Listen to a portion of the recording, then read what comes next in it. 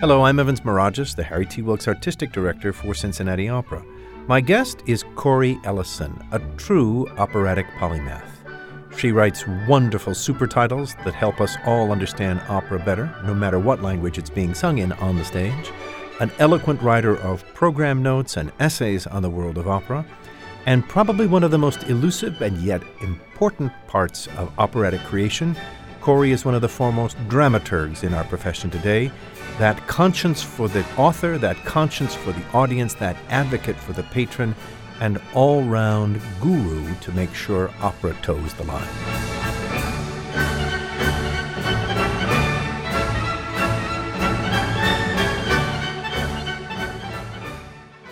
My guest is Corey Ellison, one of the most essential people in the world of opera today, in part because she not only writes some of the most elegant super titles that allow opera lovers to enjoy opera in English, no matter what language is coming off of the stage.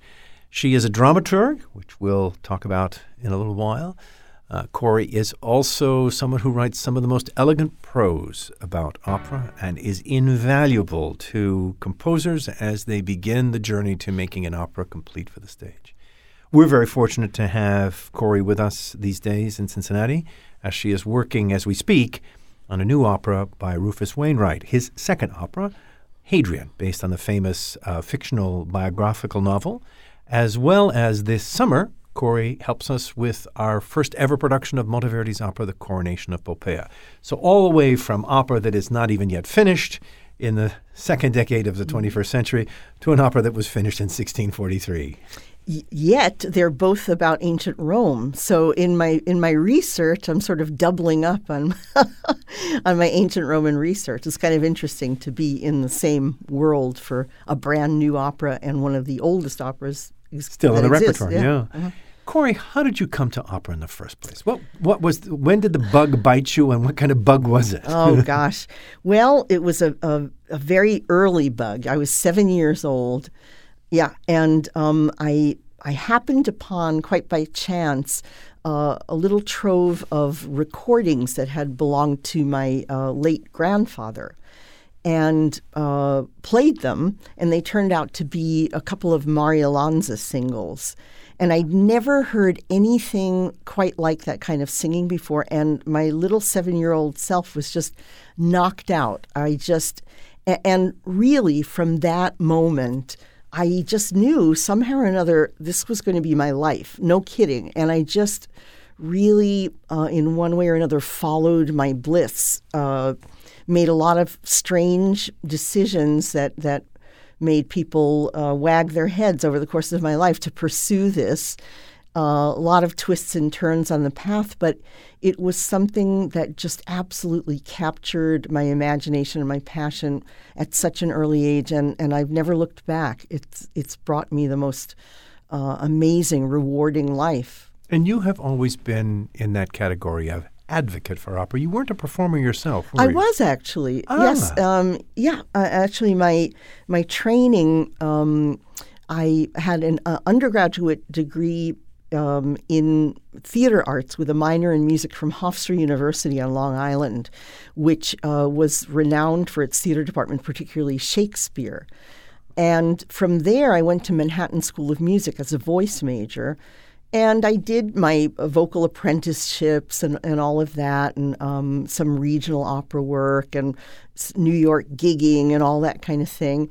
And I really, when I began to be out there in the profession, I realized, first of all, that it seemed to me my personality was different from a lot of my fellow singers who really were going to get somewhere. And they were willing to step over dead bodies in order to get the next gig. I don't know if it's exactly that. But what I noticed is that they had a singleness of focus on their singing that it became clear to me I could never have. I was the person who, when I was assigned a new vocal piece, the first place I'd go was the library to translate it and find recordings of it and read about the composer and so on and so forth.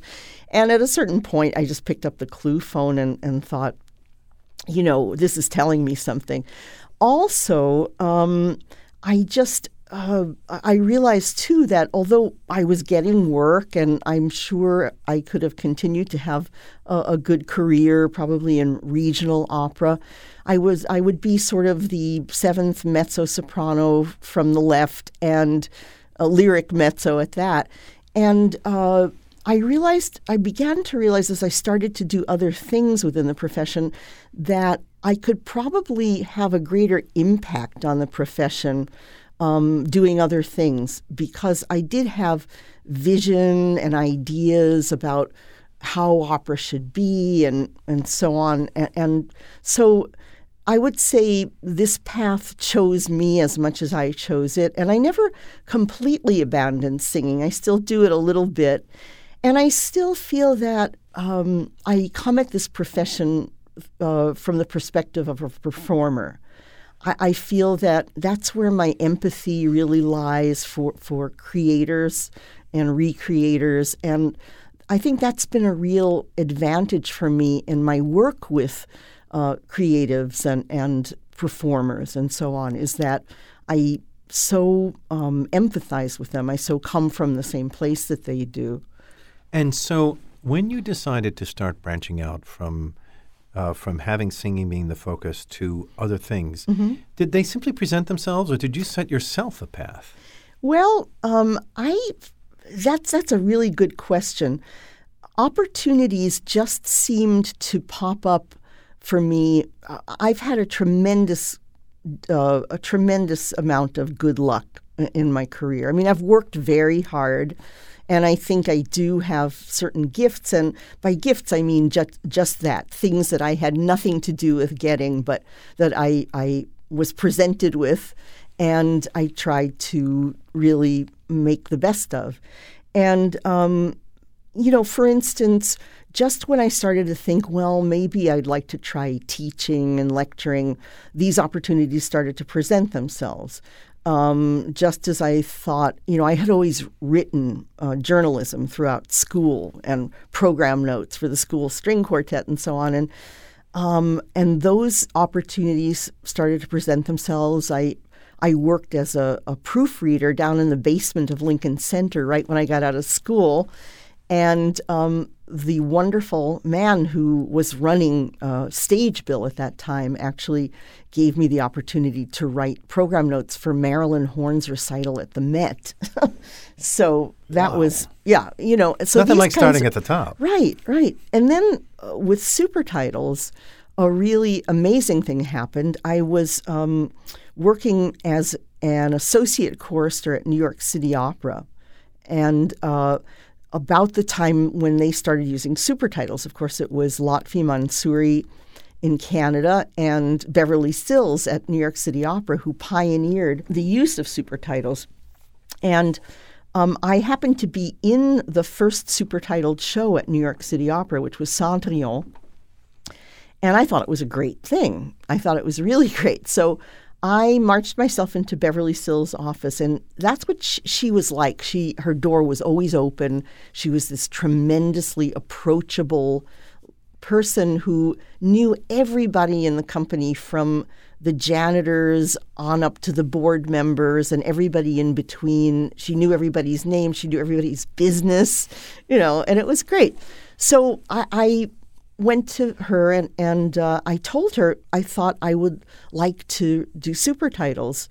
And, here I was, this kid in the chorus. I think I had just gotten out of school. And she said, well, okay, dear, what are your qualifications? So I told her, well, I had languages. I told her which ones. And I said, well, I know stagecraft. I've studied, my undergraduate studies were in theater arts. And, of course, I'm a musician. So I sort of felt like, well, the combination of all of these things might make me a good candidate. And she was scribbling all these things down, and she said, well, dear, thanks for coming in. I'll keep it in mind.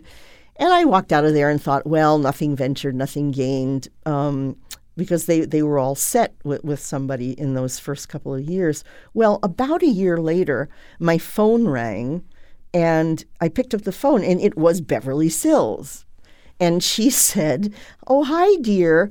We're doing Love for Three Oranges, which is originally in Russian, but it had its world premiere in French, and we're going to do it in French. But I would like somebody doing the super titles who has both languages, and so I thought of you.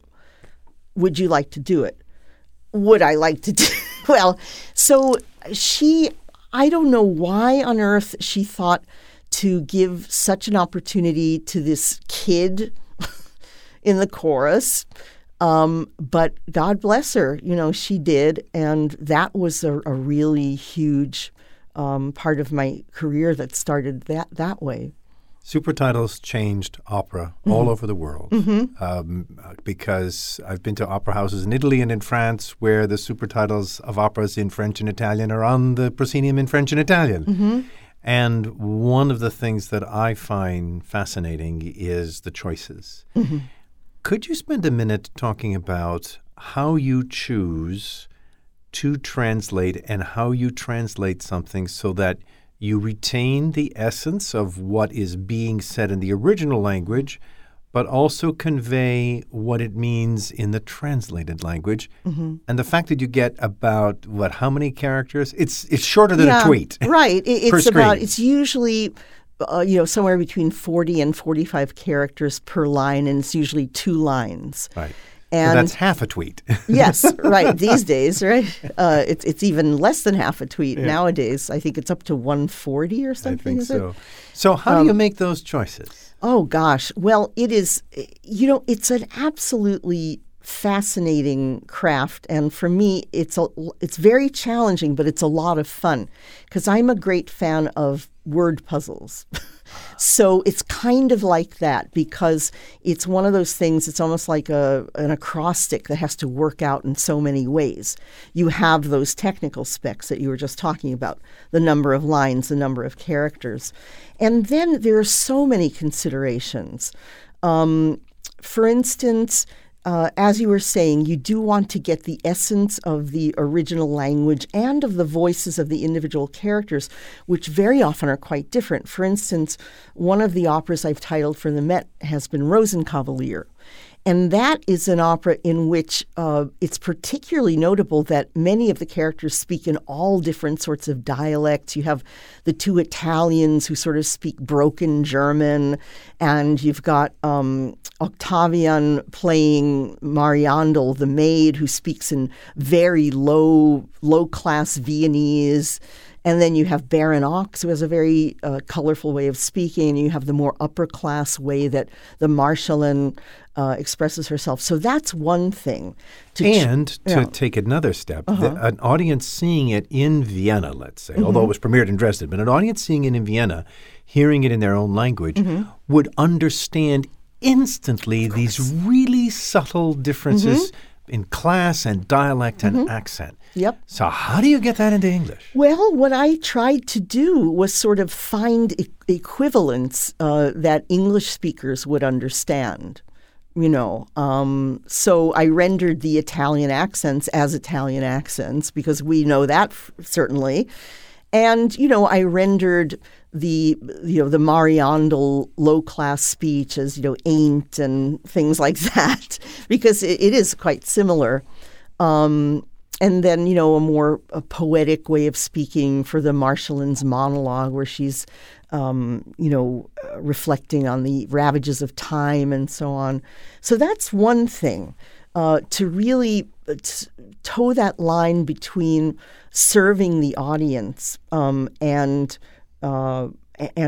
capturing the original sense of things. Another thing that I'm very mindful of is digestibility of the titles. You want to create the experience that after the first few titles, the audience is just understanding what they're hearing. So you want them to forget that, every couple of seconds they're looking up at the proscenium or down at the seat back in front of them, and they get into that rhythm, and you want something that is so easily digestible to the eye that there's no word that they'll stumble over and stop them and take them away from the stage action. And that's really one thing that you think about. Another thing that you think about is, for instance, in something like, I'm thinking of La Clemenza di Tito, which I also did for the Met. Because it's an opera seria, an old-fashioned libretto that was updated for Mozart by a contemporary of his, Mazzola, it's, the language in it is very antiquated, and there are things which nowadays, if translated literally, would kind of be a laugh riot. Unintentionally. Yes, unintentionally. It's not, it is, La Clemenza di Tito is not a funny opera. It doesn't have any light moments. More jokes than Parsifal, right? That's right. What is the saying? Not as funny as Parsifal, and longer than and not as funny as Parsifal. But no. So Tito. So you have to really take care that nothing that you write is funny is going to get a laugh from the audience, and you really have to try to get a sense of that. Speaking of laughs, another part of the craft is the well-timed laugh. Oh, yes. And that's for me one of the greatest joys of super titles, and I'm sure it is for performers when they're doing a comedy, let's say Figaro of Mozart. Finally, you hear laughs when the funny stuff actually happens. That's right. But that in itself is a real important part of the craft, because cueing comes into the mix. Cueing is an essential part of creating titles. It's not only just the translating and the literary rendition, but it's the cueing, and that's where your musical chops come in. And I think it's really essential for super title writers to be musicians. Well, wasn't there a famous story in the early days, and if it isn't true, it's a good story, as the Italians say, of Eva Marton? Oh, yes. In Tosca and Houston, I think. And it comes time for when she's admonishing her lover, Cavaradossi, to continue doing his painting of the Madonna. But she says, ma fa gli occhi neri, right. Meaning give her eyes the same color as mine, right. which are black. Right. Right? But it literally, it's you give her black eyes. Right. And, and of course, that title comes up on the screen, and the audience bursts into laughter. Right. Eva Marton stops the performance or the rehearsal and says, "What's going on here?" and stomps off the stage. That is true. By the way, that is a true story. So how do you render a line like that doesn't get an inadvertent laugh? I actually, I have translated Tosca. So I think, I said something like, "Paint her eyes dark." Paint her with dark eyes, or something like that. So in other words, it's not exactly translation word it's never translation word for word. No, really, because the thing is, if you translate French or Italian or German or Russian word for word, you're going to end up with bad English syntax and grammar. Right.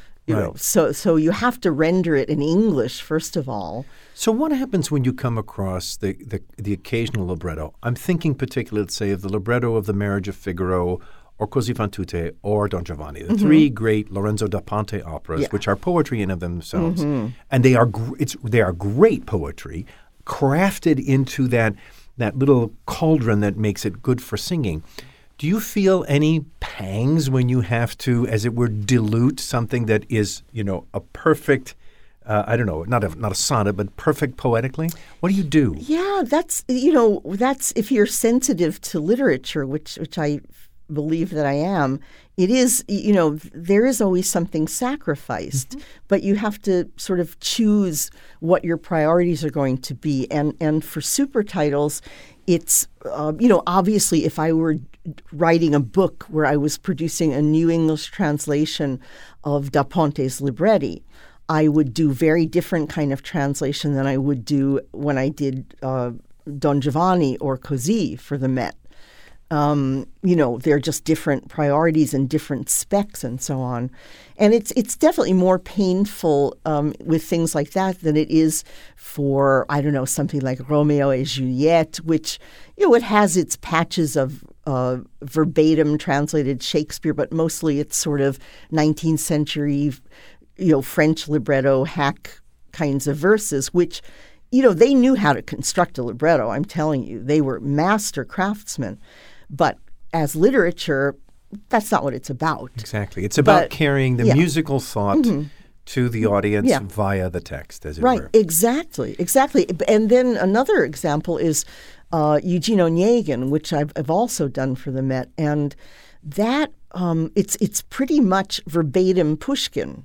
And actually, it's the easiest translation I think I've ever done, because I don't think I've ever done a translation where there was so little sort of tweaking and maneuvering of the literal translation, because Pushkin is so clear, and there's just a simplicity and clarity to his diction that is really extraordinary. However, it's great literature, and you're always conscious of that when you're dealing with it. Let's play a little game. I don't mean to put you on the spot. We can cut it if it doesn't work. But let's take the first couple of lines of a very famous aria that I think I can remember in the original and translate them as you would for a super title. Okay. So it's Rodolfo's aria from Act 1 of La Bohème. Che gelida manina se la lasci riscaldar, cercar che giova, al buio non si trova. So how would that, which is beautiful and poetic and rhyming, how does that turn into English? Che gelida manina. Yeah. Well, that's interesting, because I haven't actually, believe it or not, I haven't translated Bohème. No, okay. It's just one of those things. Well, I would probably say how cold, your hand is so cold, or the first thing I do when I'm translating to do super titles is I will do a literal translation. I'll start from there. Well, the first thing I do is cue the score to the music. So let's explain this to our listeners a little bit. In other words, the music is going on, let's say if it's just an aria, it's going on in linear fashion. Right. Word follows word, note follows note, and the sense is conveyed over the sense of a phrase, over the sense of several phrases. But there's a story to be told. So, and it has to happen, as you say, synchronous with the musical gesture, comedy or not. So it makes a certain amount of sense with the gestures that are going on stage and so on and so forth. So you lay it out, the first thing line it up with the music. The first thing I'll do is just go through the score, listen through it with a recording or play through it or something, and just sketch in where the cues should come, because that is all based on the music before you even get to the words. And then go through the libretto and make a literal translation, kind of sketch that into the score. Bad syntax and all, translated into English. Yeah, sure. More or less. And then try to craft it into the kind of English we need, which is according to the things that we've been talking about.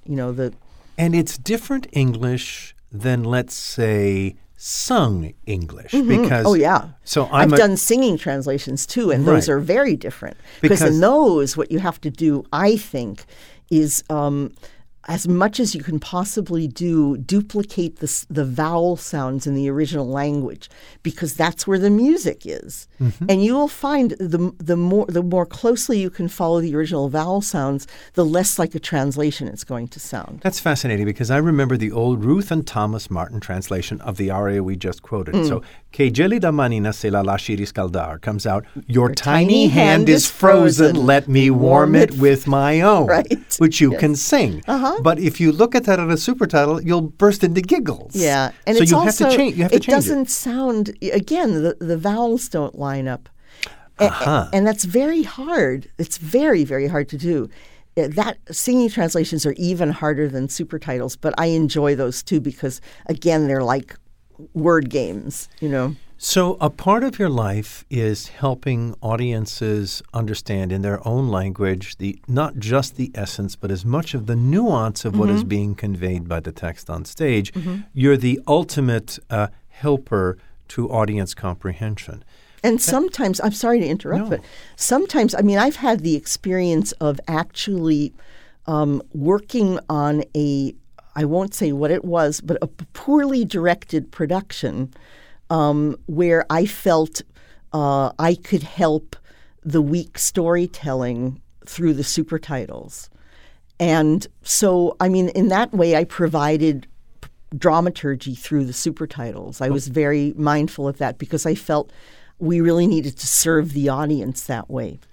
You make a perfect segue to another aspect of your life, which is a very poorly understood word among opera goers and maybe even among playgoers where this profession, this part of our profession started, which is dramaturg. Tell us what a dramaturg is and what a dramaturg does. It's not some sort of very rare Arabian insect, is it? No, I mean, I think a lot of people think it might be. Yes. I know that's the question, Evans, that if I had a nickel for every time I got asked that question, what's a dramaturg? Sometimes, what the hell is a dramaturg? I mean, I don't think I have a nickel in my pocket, but let's pretend I just gave you one. Right. Yeah. Okay, good.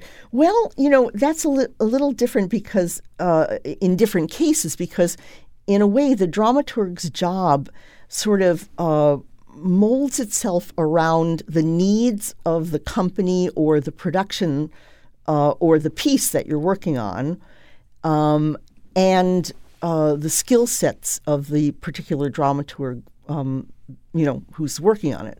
But in general, I'd say a company dramaturg, which I've been twice for New York City Opera and for Glyndebourne, is one of my great idols was Nicholas John, who was the longtime dramaturg at the English National Opera during the glory days of David Pountney and Mark Elder running the company.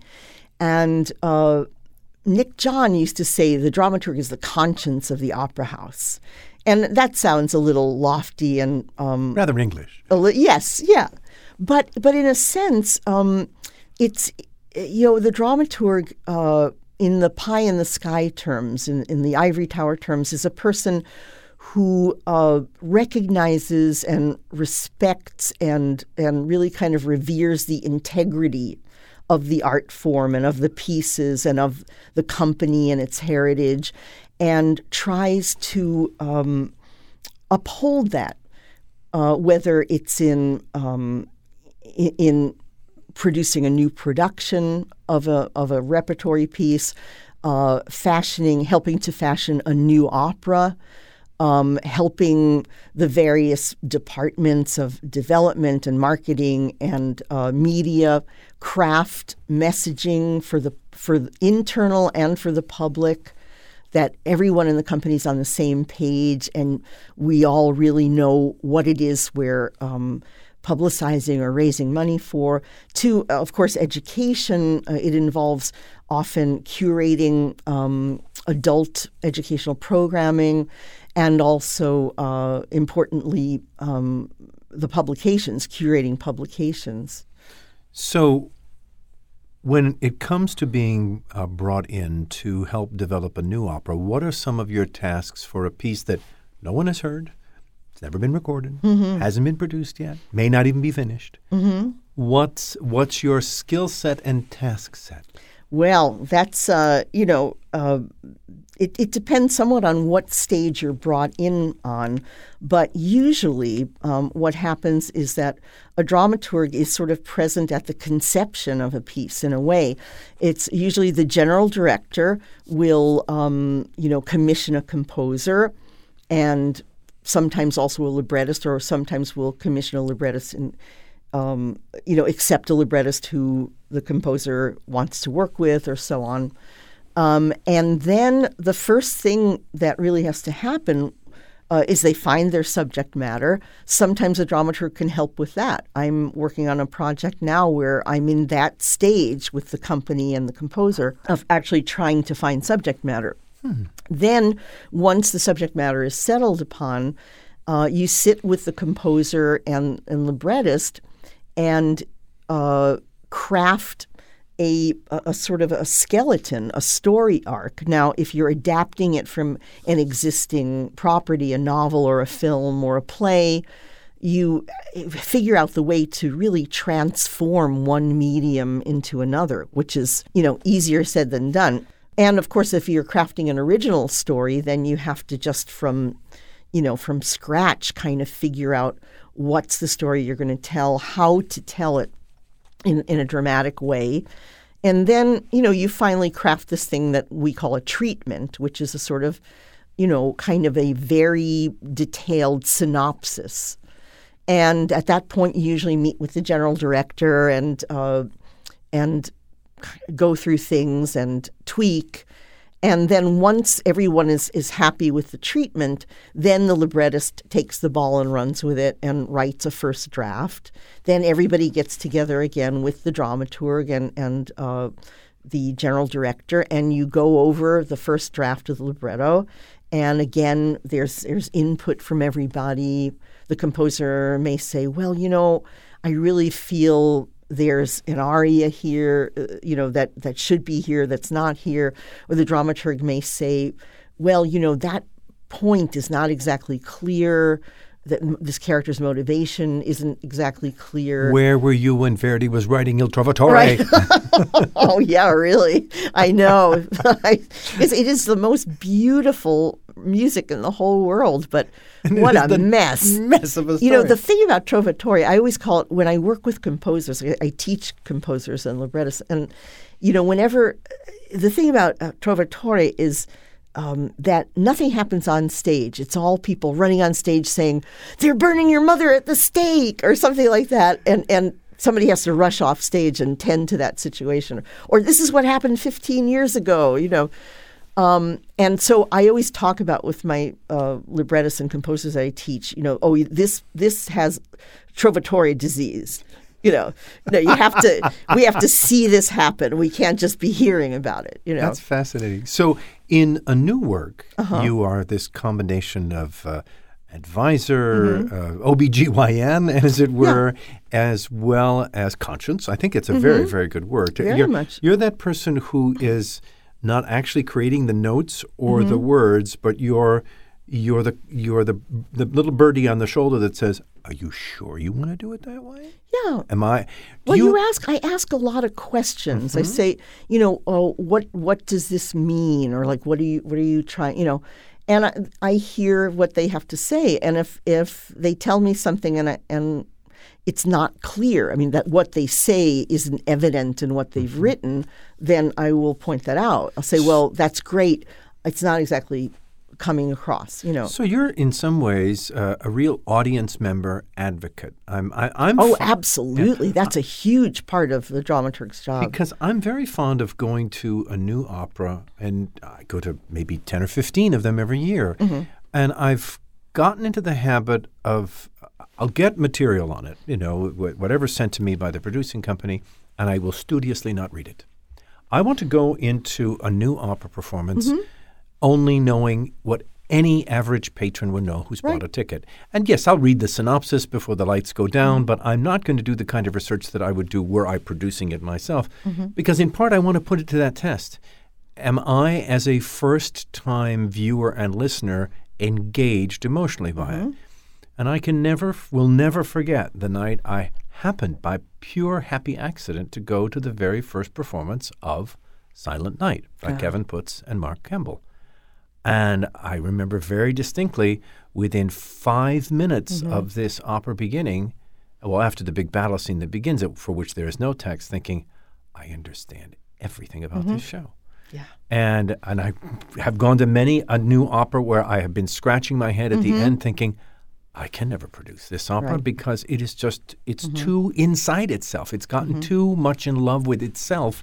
And where's the audience? Exactly. Oh, I'm so mindful of that all the time. And that's, again, part of what, I think a dramaturg has to be very much an advocate for the audience and also an advocate for the composer and librettist. I think you never want to tell them what to do, but you really want to understand so well what it is they're trying to do and just help steer them towards realizing that in their own voice in the clearest possible way that they can. You're sort of an amateur psychologist, not amateur, a highly trained psychologist, because isn't one of the things that typical psychological therapy uses is, I want you to say to the person you're trying to better communicate with, I thought I heard you say, and repeat back. Right. And so this is an iterative process, and you're trying to help them find the core of the idea they're trying to express. Absolutely, absolutely. And also there's, the interpersonal aspect of it too. You're always dealing with two personalities, two artists. And, sometimes there are conflicts. And one of the skills that a good dramaturg has to have is this sort of art of managing conflict. And trying to affect consensus. So let's add referee to that list. Or marriage counselor or whatever. And believe me, I could tell you stories, but I'm not going to on a podcast. Well, now it's different with an opera that already exists. And let's get specific for a moment about the opera that for which we've engaged you for this summer to assist us, which is Monteverdi's The Coronation of Poppea, your other ancient story that you're working on right now. We have a mandate because this is the 21st century, and if you played every single note of the Coronation of Poppea, it would be about the length of a Wagner opera, maybe even longer. And in order to make that kind of an opera compelling for a modern audience, decisions have to be made. There are some things you simply have to let go. And Gary Wedo, our conductor, and Zach Winokur, our director, and you have gone through the process of making choices as to what to keep of the original opera in order to make the story compelling, not lose any of the hit tunes, as it were. So how do you go about making those choices? Oh, well, that's also a puzzle, and it's a fascinating process and really difficult because, if you really love a work, it's sort of difficult to let go of, any one of your children there. Sure. But, we have to really find a way of telling the story that, as you say, preserves the best of the music and tells the story clearly. So thing is, in a Venetian opera like Coronation of Poppea, there's a certain amount of subplot. There's they're very complex structures. And often there's a prologue with mythological characters, gods and so on, who are playing with the fates of the mortals in a very frivolous way. And so we've decided to do away with that, for instance, and just start the action where the humans come in. And then, streamline some of the subplots and so on so that we're really focusing on the main story. I like to think that if Monteverdi was alive today, with this incredible melodic and storytelling gift that he has, that he would probably write a shorter opera. Oh, absolutely. Because he was such a man of the theater. Yeah. I mean, the theatrical instincts of what he does and the comedy and the tragedy and the way that he sets the text is so masterful. It's just that I think we also have to remember that it was at a time when there was no television, there was no radio, there was no internet, there was nothing else to do. So 4 hours in the evening in the theater was a nice time. Exactly. And also people kind of went in and out of the theater, and they had gambling in the lobby and stuff to eat. And, it was a little bit looser. I mean, Venetian opera. Venice, where the Coronation of Poppea comes from, is really, for all intents and purposes, the birthplace of opera as we know it nowadays. Because it was born in Florence about 50 years previously at the turn of the 17th century. But that was all, it was a bunch of amateurs, noblemen, very educated, who were trying to recreate ancient classical tragedy. And they were doing it for each other in drawing rooms of nobility. But Venice is where, it was this, affluent mercantile republic where it was the first time opera was public entertainment. Anybody who had the money to buy a ticket could. And these opera houses sprang up all over Venice like mushrooms. At one time, there were something like 11 opera houses going all at once. And, it's not a huge city. But Monteverdi and all of the Venetian composers, Cavalli and all of them, very much had their eye on the public. They weren't in an ivory tower creating, rarefied things. They were creating stuff that was going to sell tickets. So it was going to have comedy and slapstick, and it was going to have vocal display and, lots of sex. Oh, yeah, lots of sex, drugs, and rock and roll. Definitely. Poppea is a pretty racy story. And that's very different. For instance, Monteverdi's first opera in 1607, his Orfeo, which he wrote for the Duke of Mantua, Very different affair. Very different, very sober and kind of streamlined and based, of course, on mythological characters. Now, this Poppea actually is one of the very first, if not the first, opera to be based on actual historical characters. And it started a huge fashion in opera that has never since abated to write opera, because before that it was all mythology. So your work in an existing opera, let's say a Baroque opera that needs trimming and adjusting, is, again, from the audience's perspective, to give a great evening in the theater and protecting the composer and librettist so that the best of their music remains. It's just that they're not in the room to argue with you. Right. That's right. the only difference. But hopefully, in a way, there's someone that does represent their interests. There's, it's incumbent upon a good dramaturg to have done their homework enough to really understand in as much as possible what the milieu of its creation was, what Monteverdi was all about at that stage in his career. It's his last opera. He died the year that it premiered. And to really, in a way, kind of be his advocate. So that's an important part of production dramaturgy. Another thing that I might point out about production dramaturgy in Poppea, especially, and in some other operas, is Poppea exists in about 11 different published editions. We're using the Alan Curtis edition from 1989. But the point of me mentioning that is that the original score, it requires so much realization. For instance, the orchestra parts aren't completely realized and assigned to different instruments and so on and so forth. And there's all sorts of different,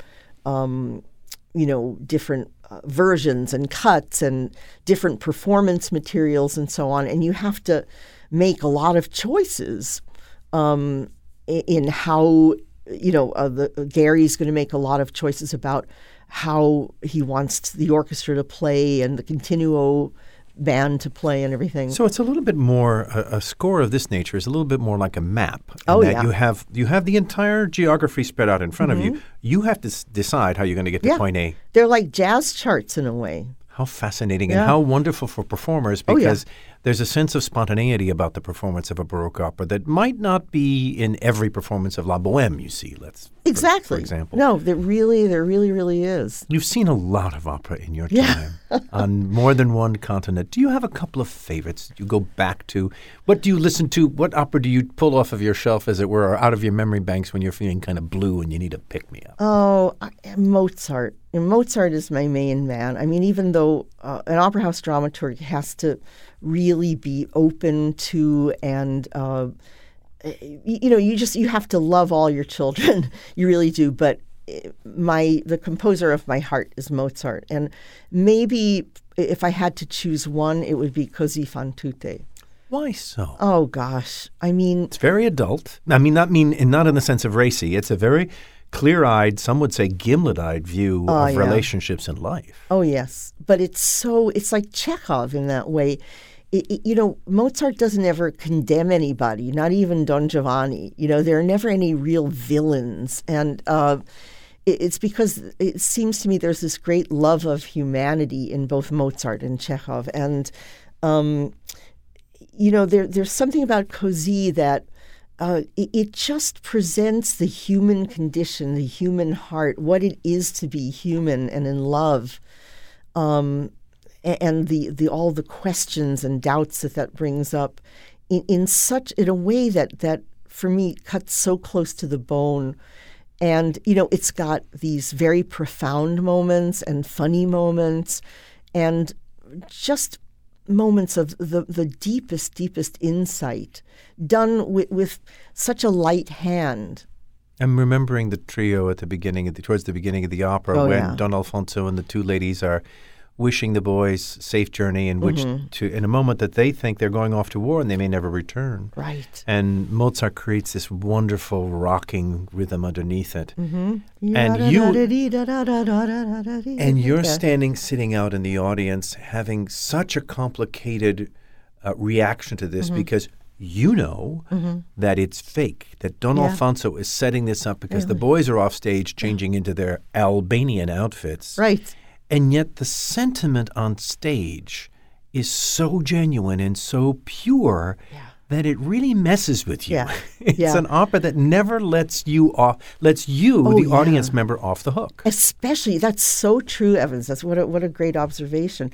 And also at the end, it's like, I'm always left at the end of that feeling like, what are these people going to do? I mean, everything is different because of what they've been through. And, you know, the curtains comes down and what's going to happen, you know, and of course people have all different ways of staging the ending, but it's disturbing, you know. And there's another one that I love, and you probably, since you're such a Mozart fan, I'm always fascinated, since next summer, the summer of 2009, we're doing The Marriage of Figaro. I'm fascinated by that moment in the last act when the Count, after all of his shenanigans, gets caught. Oh, yeah.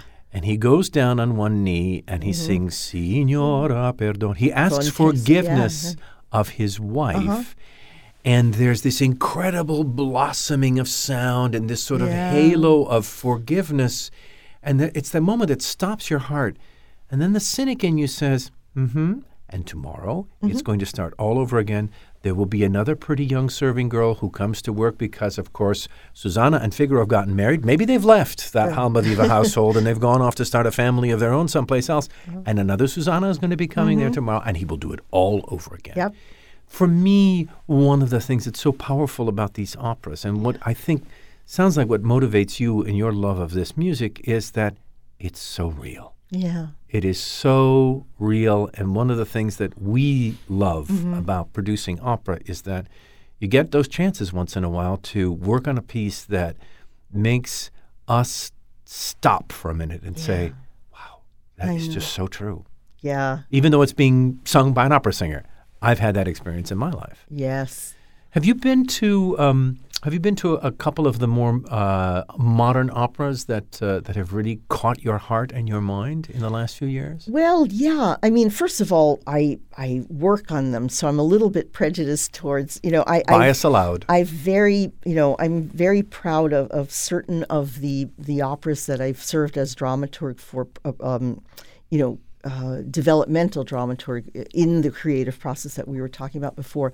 One of them is the new Hamlet that we premiered at Glyndebourne last summer, written by the Australian composer Brett Dean and Canadian librettist Matthew Jocelyn. Very modernist and spiky, but just an absolutely brilliant work. And it was just based on the Shakespeare. Yeah. Just a really great experience, and it's a great work that I think is going to really live in the repertory. Similarly, Breaking the Waves by Missy Mazzoli and Royce Vavrick, who was a former student of mine at American Lyric Theater. And we're very proud of him. He's gone on to quite a career as a librettist. But I was dramaturg for Opera Philadelphia. And that's just a wonderful, wonderful work. It's a magnificent work. Another work, one of my other favorites is called The Long Walk by Jeremy Howard Beck and Stephanie Fleischman, both also graduates of American Lyric Theater where I teach. And it was premiered by Opera Saratoga and has already been done by Utah Opera and Pittsburgh Opera. And so those are very close to my heart. Also, I am very, very fond of the works of Kaya Saariaho, who is a friend, and I've worked with her. And L'Amour de Loin, in particular, her first opera, which I was very honored to work on at its Met premiere a couple of years ago. I did the super titles for it. So we are in this rather amazing time in our country, and you've been around opera long enough to have participated in and witnessed this, what seems to be an absolute avalanche of new opera and interest in new opera in our country by American composers, outstripping anything that's happening in Europe. I talked to some of my European colleague friends, and they say, what are you putting in the water in the United States that every time you turn around, these new operas that are doing well are springing up like mushrooms? What do you think is the reason that we're having such a renaissance of operas that really resonate with the public? Well, that's an interesting question, and it's really, I think there's a lot of pieces to the answer, but it certainly is true. In the last, I'd say, 15 years, the number of new operas and commissions have increased exponentially. And I think it has to do, for one thing, with the perception of opera nowadays as a theatrical art form. I think even back when you or I came into it, it was probably through listening to the Met radio broadcasts. Absolutely, yes. And then when we did go to see an opera, very often it was like a concert in costume, right? Yeah. People would Park and bark. Park and bark, right? People would stand there. But I think part of, the super titles have sort of upped the ante of people perceiving it as a dramatic art form, and also all the films and HDs and TV telecasts of operas. People who are new to opera now encounter it as first and foremost a theatrical art form. So that's one reason. Another reason, I think, is that opera companies in this nation, and I think probably you can relate to this at Cincinnati Opera, you're realizing that to really cultivate the audiences of the future, it's necessary to give voice to the voices of our present. American composers and librettists writing about things that are of concern to Americans. And of course, that is not in any way monolithic. There is such a plethora of different kinds of subject matter, musical style, theatrical style, yet there's a tremendous burst of creativity. And much to their credit, I think that American opera companies and the kinds of foundations like the Mellon Foundation that supports this kind of work so generously have really stepped up. And they're also now, there are training programs like American Lyric Theater, where I teach, which is a fellowship program for emerging composers and librettists. It's been going on for about 10 years now. And we give, a very rigorous, full-time, 3-year training program for composers and librettists of opera. So all of the confluence of all of those elements, the support, the craving, I think the more the public sees of these things, really great stuff like the operas that I mentioned and like Dead Man Walking or Margaret Garner and things like, all that kind of stuff, that there's really a desire for more. The audiences really respond to this stuff. The future is bright. Yeah, it is. It is. But one thing I want to say in my teaching of composers and librettists, one thing I'm very mindful of is that all of their tools, everything in their toolbox pretty much, except for maybe electronics, is the same toolbox that Monteverdi or Mozart or Verdi had. And so I teach them that stuff. I teach them standard rep because there's no problem that they're going to encounter as composers and librettists of lyric theater that those folks didn't encounter. Take how few lines are they in the aria, the first aria for the Countess in the Marriage of Figaro, Borgia Amor? Oh, yeah. 8 lines, right. maybe. Sure. And in those 2.5 minutes, you know her entire life. Absolutely. It's so, it's like a Hirschfeld drawing in just a few strokes. Her character is absolutely captured. Well, it's like some wag once said when there was some debate about contemporary music. There's still a lot to be said in C major. And there is. But even, things that aren't in C major, there's so much out there. Well, in teaching young composers, you expose them to the classics. Mm-hmm. You make certain that they are aware of their past because their future can learn a lot from the not just the concision, but the incredible imagination of the composers who went before them. And the craft, the way, the tools, the craft, all of that. And also as a way of keeping that repertory alive. because we don't want to throw out the baby with the bathwater. Yeah. Just because we have all these wonderful new operas, it's really important for companies to keep presenting them in kind of a dialogue with what's new and all of that. And as we're fond of saying, train singers in that way too. They should be learning the standard rep and also learning the techniques for newer rep. And nowadays, I think young singers get many of their first professional opportunities by singing new music, Absolutely. workshopping, just like you do here at Opera Fusion with the collaboration with CCM, where the casts for the workshops that we do at Opera Fusion are almost entirely comprised of CCM students who are really extraordinary. And you've got, Robin Guarino there who runs the program, and your Marcus Küchle bringing together Cincinnati Opera and CCM in this wonderful way that's a win-win for everybody. We're helping to make the future bright ourselves. Yes. Corey, thank you so much. We end every one of our podcasts by asking a sort of a litmus test set of questions to everybody so our listeners can understand that everybody has to eat breakfast. So what did you have for breakfast today? Oh, gosh. Well, I had Fage non-fat Greek yogurt. That's all? That's all. How Because very I'll tell you why, Spartan because of there you. wasn't much in the fridge this morning. That was the problem. It's not that I was interested in being so austere, but that's kind of what That's there what was was. available. And green tea. What books are you reading right now? Well, funny you should ask. I'm actually reading The Lives of the 12 Caesars by Suetonius because Suetonius was actually the personal secretary of Hadrian. But he wrote this book about the lives of the Caesars from the first one, Julius Caesar, up till Hadrian. So it's sort of, and it goes through Nero, which of course we deal with in Poppaea.